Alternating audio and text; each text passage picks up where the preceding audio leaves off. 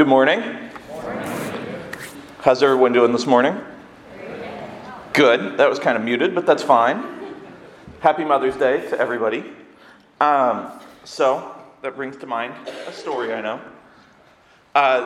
There was a little girl sitting in the kitchen, and she was sitting in the floor just kind of playing, watching as her mom was doing a bunch of stuff, washing some dishes, preparing dinner, like doing all these different things that moms do. And she's watching, and finally she kind of looks up and looks at her. And you can tell like her wheels are turning and she's really thinking. And so she says, "Mom, why are a couple of your hairs white now?" So the mom, she gives that little smile that you give when a kid says something that you kind of wish they didn't say, but they say whatever they want. And so she's just kind of looks down and then thinks, and then she's like, "You know what? Every time you don't listen and you misbehave, one of my hairs turns white." And so the little girl, she thinks for a second, and again she turns it over, and her eyes get really wide. And her mom looks and sees, and she starts to feel guilty. She's like, "Oh no, maybe I shouldn't have said that, I was just kidding." And so before she can say that she's kidding though, the little girl says, "Wow, you must have been a real bad kid because all grandma's hairs are white."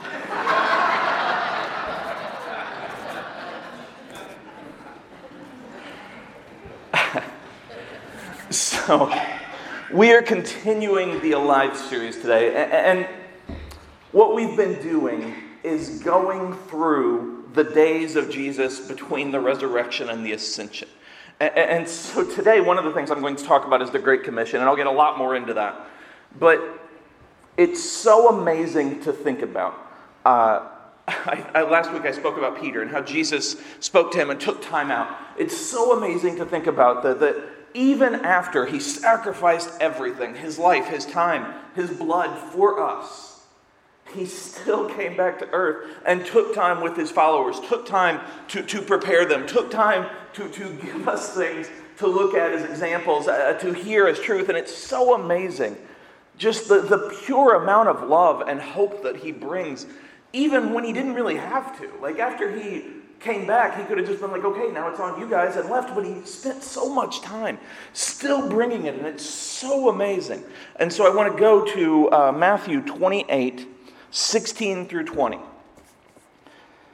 "Then the 11 disciples left for Galilee, going to the mountain where Jesus had told them to go. When they saw him, they worshipped him, but some of them doubted." I want to stop there for a second. They were meeting on a mountain, and it was a prearranged thing. It may have been something where he had said all along, "Hey, if we ever get separated, if you ever need this, if we ever need to meet and you haven't talked to me for a while, go to this mountain." It may have just been at one of the previous meetings. He said, "Hey, at this time and date, we're going to go to this mountain." There's a lot of theory as to what the mountain is. A lot of people think it's Mount Tabor. I know that matters a lot to you guys, the geographics of the mountain. But the reason I bring that up is because for me, I like to believe that it's Mount Eremos. And if you don't know what that is, don't feel bad. I didn't know that until I looked it up to see which mountain this was. But that is where the Sermon on the Mount was given. And so I knew Sermon on the Mount. And so I like to think that's where it was. And Jesus is like, "We're coming back here to have this talk because this is where he gave so much. Just an amazing amount of information and love and grace through that message." But either way, as soon as they get there, they worship him. And this wasn't the first meeting since he's been back. And with each meeting, I would imagine it felt a little more real. And so that's why it can be kind of weird when we see that part, some of them doubted. Now we know the story of Doubting Thomas. We've talked about it. Everybody kind of remembers that name, and he's kind of been saddled with that his whole life. But it's so odd to think, how in the world, even after they watched as he died and then saw him come back multiple times, because again, this wasn't the first meeting, how could they doubt? Well, for some, if you look in Greek, the word doubt, it means to hesitate. It means to question. It means to kind of wonder in a way, to be uncertain. Now, I don't think they were doing that about Jesus. I think it was a little bit of, is this too good to be true? Because again, this wasn't the first time they'd met since he came back. So with each time, they're like, this feels like it used to. Is this going to continue? Are we going to have him? Is he really back for good? Is this what our life is going to be? This is so amazing. How can we do this? And then there was also, that was mixed in with most of them, all of them, but John ran. We know what Peter did. We know what Thomas did. We know that all of them had problems in their lives. And so a little bit of self-doubt. And a little bit of like, why are we able to be here with him? What? We have messed up so many times. How in the world are we so lucky, so blessed to be here with the Lord who came back talking to us and preparing with us and preaching with us? And it's so amazing. But regardless of the reasons for their doubt, as the capital C church, we have such a weird relationship with that word. Because as we grow up, it's almost treated as a bad word, a dirty word. And you don't want to say that publicly. You don't want to ever say, well, I have doubts, or I've had doubts, or I've thought this, I've wondered this, I've questioned this. But when we are afraid to admit it, when we are afraid to talk about it, that's actually what feeds it.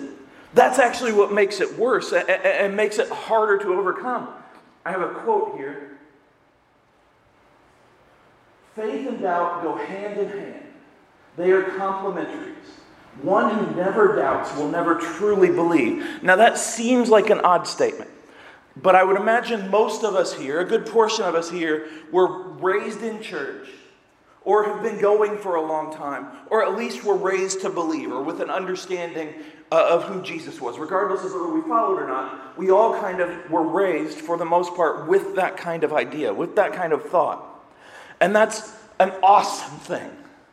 It's a strong foundation. It's very important.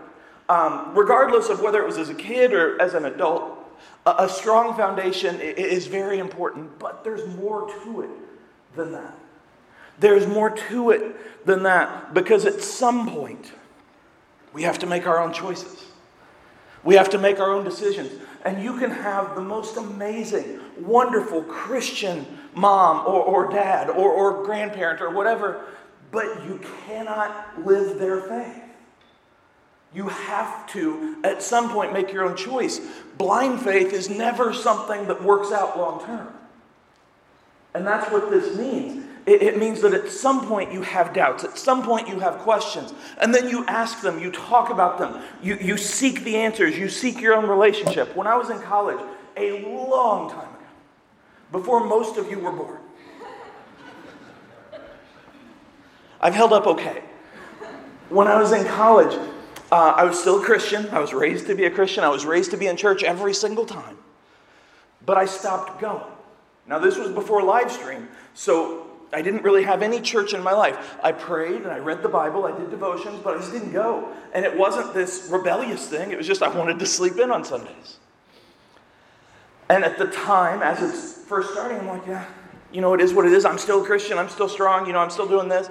But it got darker and darker. And sadder and sadder. And it felt worse and worse. And I realized just because my great-grandma had me in church every single time the church doors were open from the time I was 13 months old, I had to now make the choice myself. I had to now find my way to church. I had to find my faith. And so I did. And I learned from that. I had to choose for myself. You see, doubt doesn't mean giving up. And we feel like that sometimes. And sometimes the reason we don't talk about it isn't because we're afraid of what other people say, although that's often a part of it. It's because we feel ashamed. Especially if God's done a lot in our lives, and I believe that He's done a lot in each of our lives. It's like, how can I doubt now? How can I doubt His call now? How can I doubt the gifts that He has for me? How can I doubt the call He has for me? How can I doubt why this would happen? But it does not mean giving up. It means seeking. It means that you have this chance to learn more, to grow more, to have more hope, to find Him. And if you feel it, at any point, talk about it. Again, don't cover it up. Don't hide it under a bushel. Don't put it away and say this will just go away on its own, because that'll grow. but talk about it, pray about it, go to someone, learn, grow, use it as an opportunity to find more faith. I want to continue on. Jesus came and told his disciples, I have been given all authority in heaven and on earth. Therefore, go and make disciples of all the nations, baptizing them in the name of the Father and the Son and the Holy Spirit.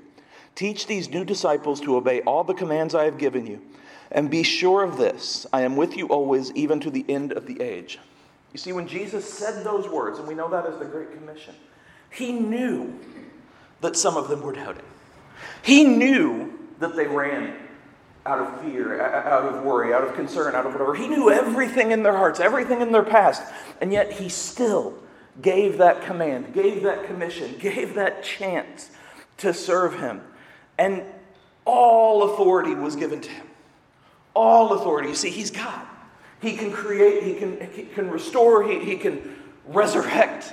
He can do literally anything. He has all of the power, all of the authority in the entire world. And yet he chose them. And he chooses us. He can do it himself. Sometimes it's so much easier to do things yourself. This past week, I bought Beatrice her first, shocking, I brought up Beatrice. Bought Beatrice her first non-Duplo Lego set. And I promised her, it was a unicorn, and I promised her that I would help her build it when we got back to her home. And so I did, and she's like, hey, can I do this? And I'm helping. It's very hard. She's smart, and she was doing a good job, but I do Legos myself, and so I'm like, oh, it'd be so much quicker if I did this. And I had that thought. It would be so much easier, but I kept letting her help. Not because I'm special, but because I see her as special. I'm like, I want to give her this opportunity. That's what Jesus sees with us. It'd be so much easier for him to stand here and do this. It'd be so much easier for him to just do everything because he can be everywhere at once. But he wants us to have a part in it. That's so amazing. That is so cool. Sean mentioned that we get something out of volunteering, and it's so true, and Jesus knows that. He knows so much more than we do, and so that's why he gave this commission, and he had all of this authority, and he could have sent anyone, he could have done anything. But he looked at these disciples, these same disciples who had failed time after time, and he looks at us, these same us's that have failed time after time, and he said, go. Go with my authority. Go with Jesus' authority, with his confidence, with his courage. Go and make disciples, not converts, but disciples. And not with fear, not with anger, but go with his love. Go with his grace. Go with his truth. Go with his peace. And it's so powerful. Because again, he had every ounce of authority and power. And yet he looks at us and at the disciples and said, I have a role for you. You get to be a part of this. You get to be with me, and it's so cool. And he talks about disciples, again, not converts. And disciples aren't spontaneous. They're taught. You learn over time. Everyone here who is a disciple, everyone here who now teaches or volunteers or helps or has ever witnessed, when you first became a Christian, you didn't immediately know how to do all that. When I first became a Christian, I had no idea I would ever stand here. Not just because I never thought I'd be in Ohio, but because I was terrified of all of this. But you learn. And you grow and you seek, and he keeps giving and he keeps giving and he keeps giving. And look at the process for each of the disciples just there. I love talking about Peter, and I've done it a lot, but look at him, how up and down he was, and how much he would be right sometimes, and then he'd be super loud wrong sometimes. And he would be at the forefront of, I'm going to fight for you, and then I don't even know you. And yet, over time, through the grace of God, through the teaching of Jesus, he became such a strong disciple that he then helped create and teach other disciples. And he started churches, and he talked all the time, and he helped people see what he had seen. And Jesus goes on to say, of all nations. Now this is huge.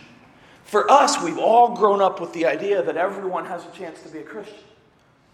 Every nation is called, every person has this chance. At this time, that was super controversial to say.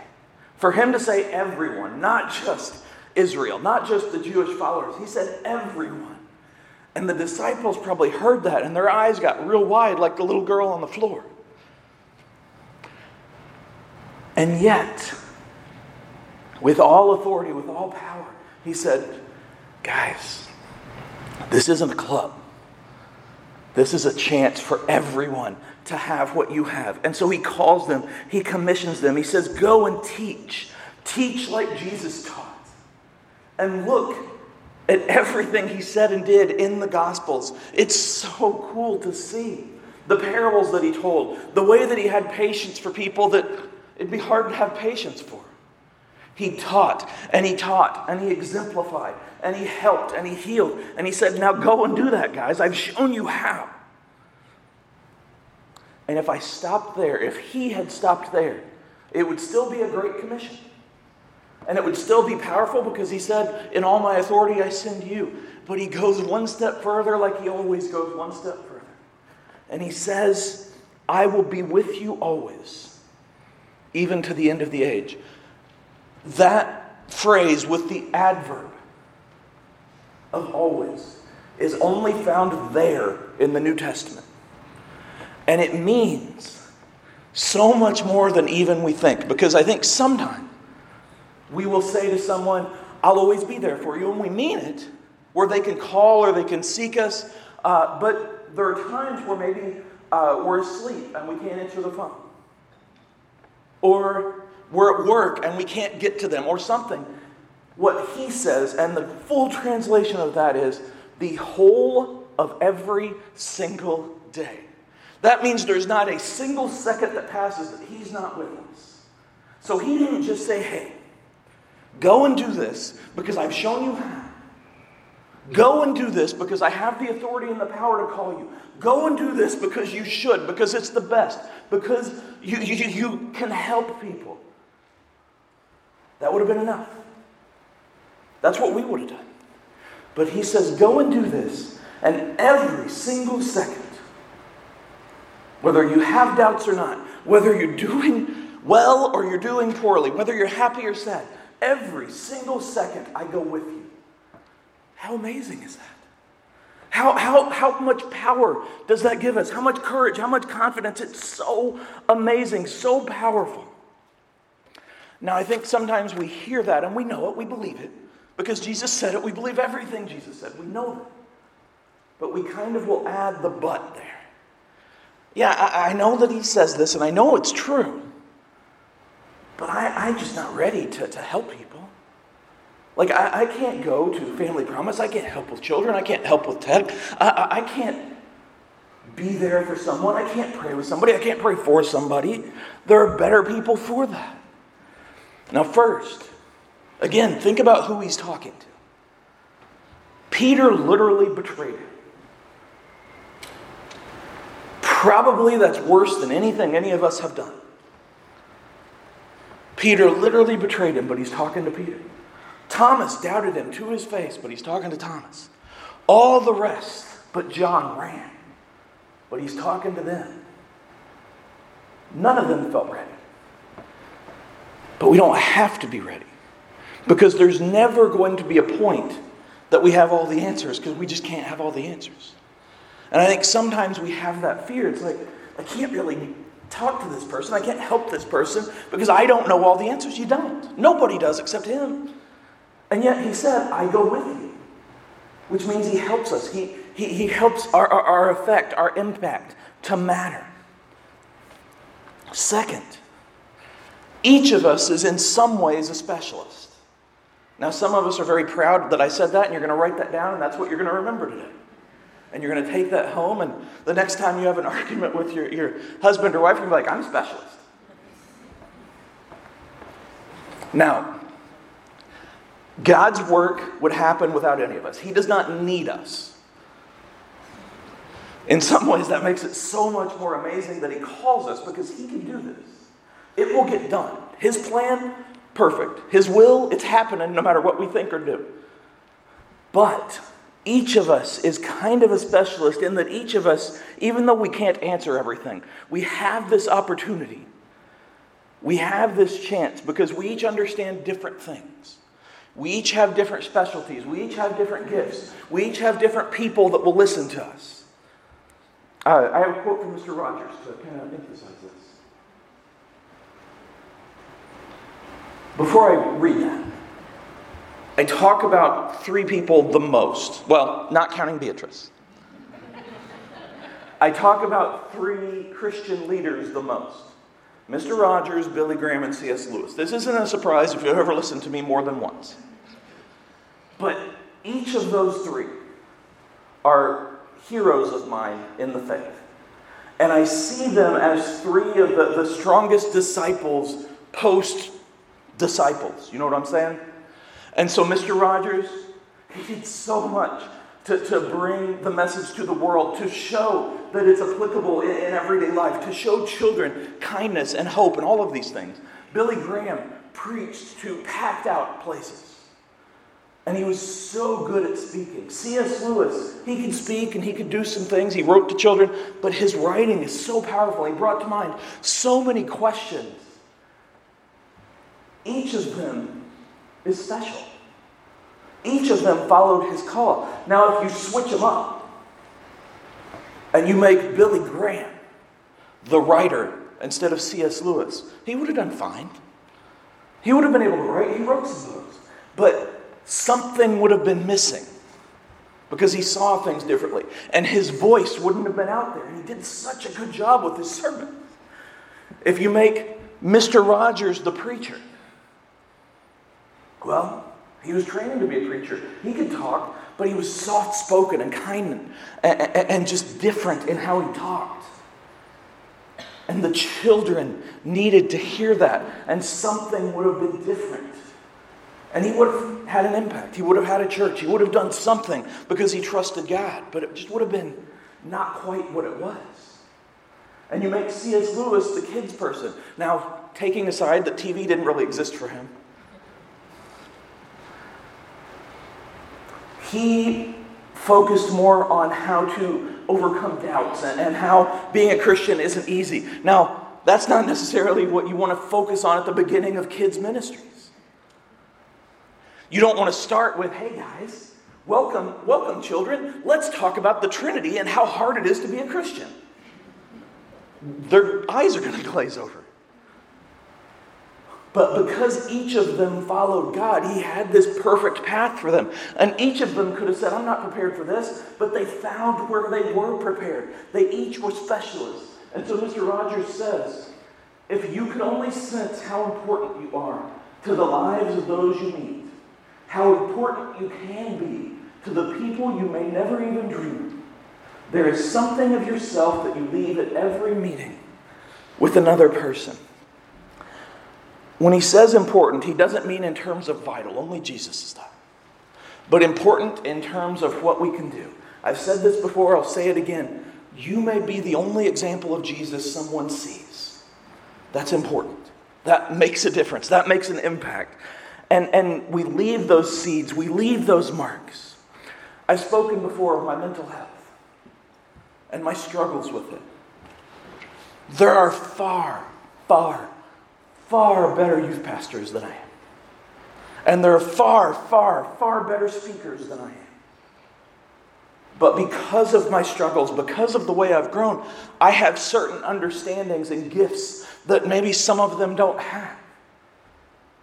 And so I've been able to minister to kids and adults with mental health struggles that they don't even know about. Whereas someone else may not have been as receptive to that. And flip it, if I'm somewhere else and trying to come up with games, I'm not very good at games. I know how to play basketball. But we trust him and we follow him and we know that he can work with our strengths just as he can work with our weaknesses. Rarely do people remember all of the words that we say. If you think back, at all of the pastors and the Sunday school teachers and the people in churches that have meant so much to you. The odds are you can't remember every word they said. But we remember the impact they had. We remember the example they set. That's what is important. That's what is remembered. The way we say the things, the way we show who we are, the way we show who we serve. And people remember the impact. They remember the help. They remember the love. They remember seeing Jesus. To continue on discipleship, I have another scripture. This is 1 Timothy 4, 6 through 10. If you explain these things to the brothers and sisters, Timothy, you will be a worthy servant of Christ Jesus, one who is nourished by the message of faith and the good teaching you have followed. Do not waste time arguing over godless ideas and old wives' tales. Instead, train yourself to be godly. Physical training is good, but training for godliness is much better, promising benefits in this life and in the life to come. This is a trustworthy saying, and everyone should accept it. This is why we work hard and continue to struggle, for our hope is in the living God, who is the Savior of all people, and particularly of all believers. He says, Timothy, continue to be nourished by. You see, as I said, we're never going to have all the answers. But if we continue to be rooted in His Word, we continue to grow our relationship, we continue to grow our faith, that shines through and that helps other people to see that they don't have to have all the answers either. They just have to know one. And then we learn more and we understand more, and over time we can say more and we can talk about more. But we continue building that relationship, and that's why it was step one in what Paul is saying here. Be nourished by, continue to build your faith, continue to have that relationship with Him. Don't just stop and teach. You have to keep learning yourself too. Keep growing. And he says, give instruction, and it's in a broad sense. And as with everything, do it like Jesus did it. Look at how Jesus instructed people, how He taught people. It wasn't with anger, and it wasn't with hate, and it wasn't with malice, and it wasn't with fear. It was with hope and love and truth. He absolutely said things the way they were. But He said them in a way that didn't make people feel like they were the worst person in the world. He gave them the truth, and He gave them grace, and He gave them a way to move forward. And so we must do that too. And I love this line, and this is part of why I felt drawn to the scripture.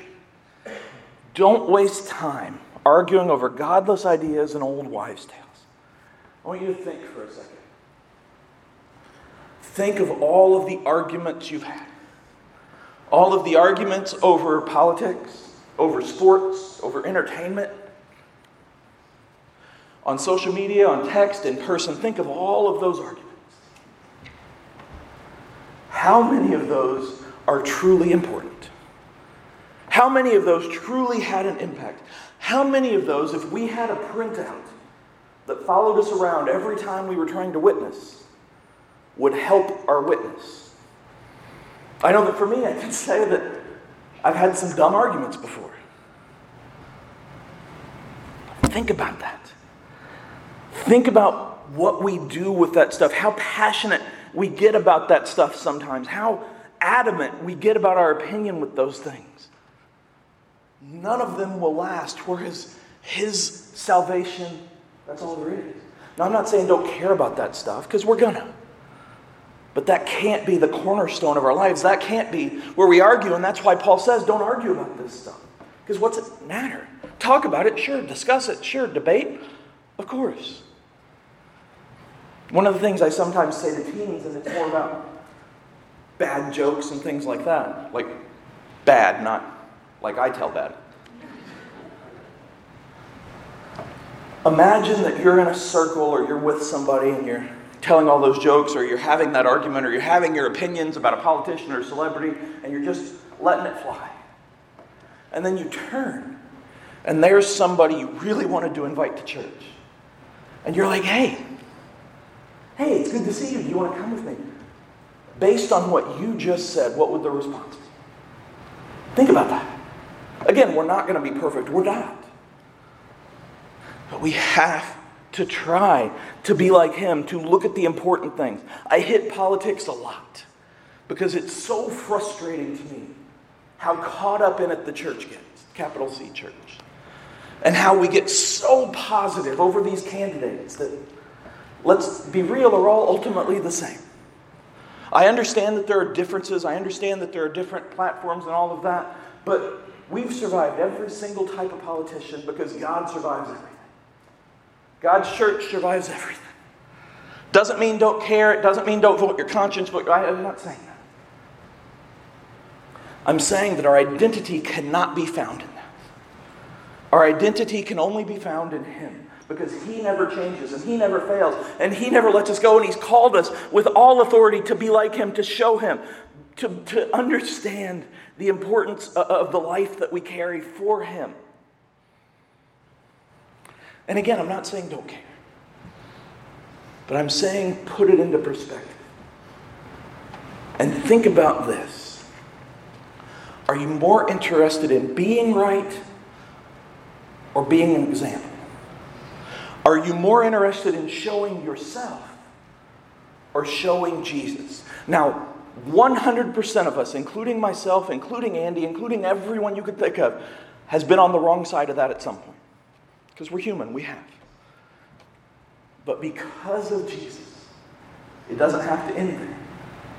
We can learn from that, we can grow from that, we can do better, we can overcome that. We can tell people, hey, I messed up, but God still loves me. I messed up, but His grace has helped me and I've moved forward. And Paul talks about godliness and godlikeness, and it's such a powerful concept to be like Him. Nothing else is as important as that. No other argument we have means salvation. Only one. Being like Him means showing what He's done for us, showing His love, showing His grace, showing His hope, showing His truth, showing His example. Still do things, still care, but most importantly, have that identity because He is the Savior of all people. He is the Savior of everyone. Whether we like Him or not, whether we vote like Him or not, He's the Savior of everyone. And we should be the example, the light, the salt that shows the path to Him. I have one more quote. Our Lord's conception of discipleship is not that we work for God, but that God works through us. Sometimes, inevitably, we look at this as a job. I think it was Sean that mentioned the checklist, the check the box. Sometimes we're like, if I go do this is what I'm supposed to do, and I'm going to do it. And we do it, and we do our best, and that's cool. Or, this is how we plan out in advance. This is how I'm going to witness. This is exactly what I'm going to say. Have you ever had a conversation like that where the person has clearly planned out everything? And it's like, hey, you know what? I really truly think that IU getting M'Baku as a recruit is a very important thing. And then they're like, what are you talking about? I don't know who that is. And then you continue because you're not paying attention to them. You're like, yeah, I agree. Like it's very cool that they also got this guy and that guy. And it's like they've clearly planned out all of this. And they're not, you're just kind of there. And sometimes we do that. Sometimes it's because we're nervous. Sometimes it's because we're scared. Sometimes it's because we just think this is what we're supposed to do. We don't work for God. He works through us. Without Him, we're nothing. Without Him, I absolutely could never stand here. With Him, all things are possible. We look around at the state of the capital C church. We look around at the way the world is. We look at around at our own lives. And it's easy to get discouraged. And it's easy to wonder, how can things be like this? Things are always like that. But more importantly, He goes with us through all of that. The whole of every day. When we face challenges, He's there. When we face tribulations and trials, He's there. When we need courage, when we need help, when we need healing, He's there. When we mess up, He's there, helping us, lifting us, commissioning us. Because no matter what we do, He loves us. And so it's on us to show that to everyone else.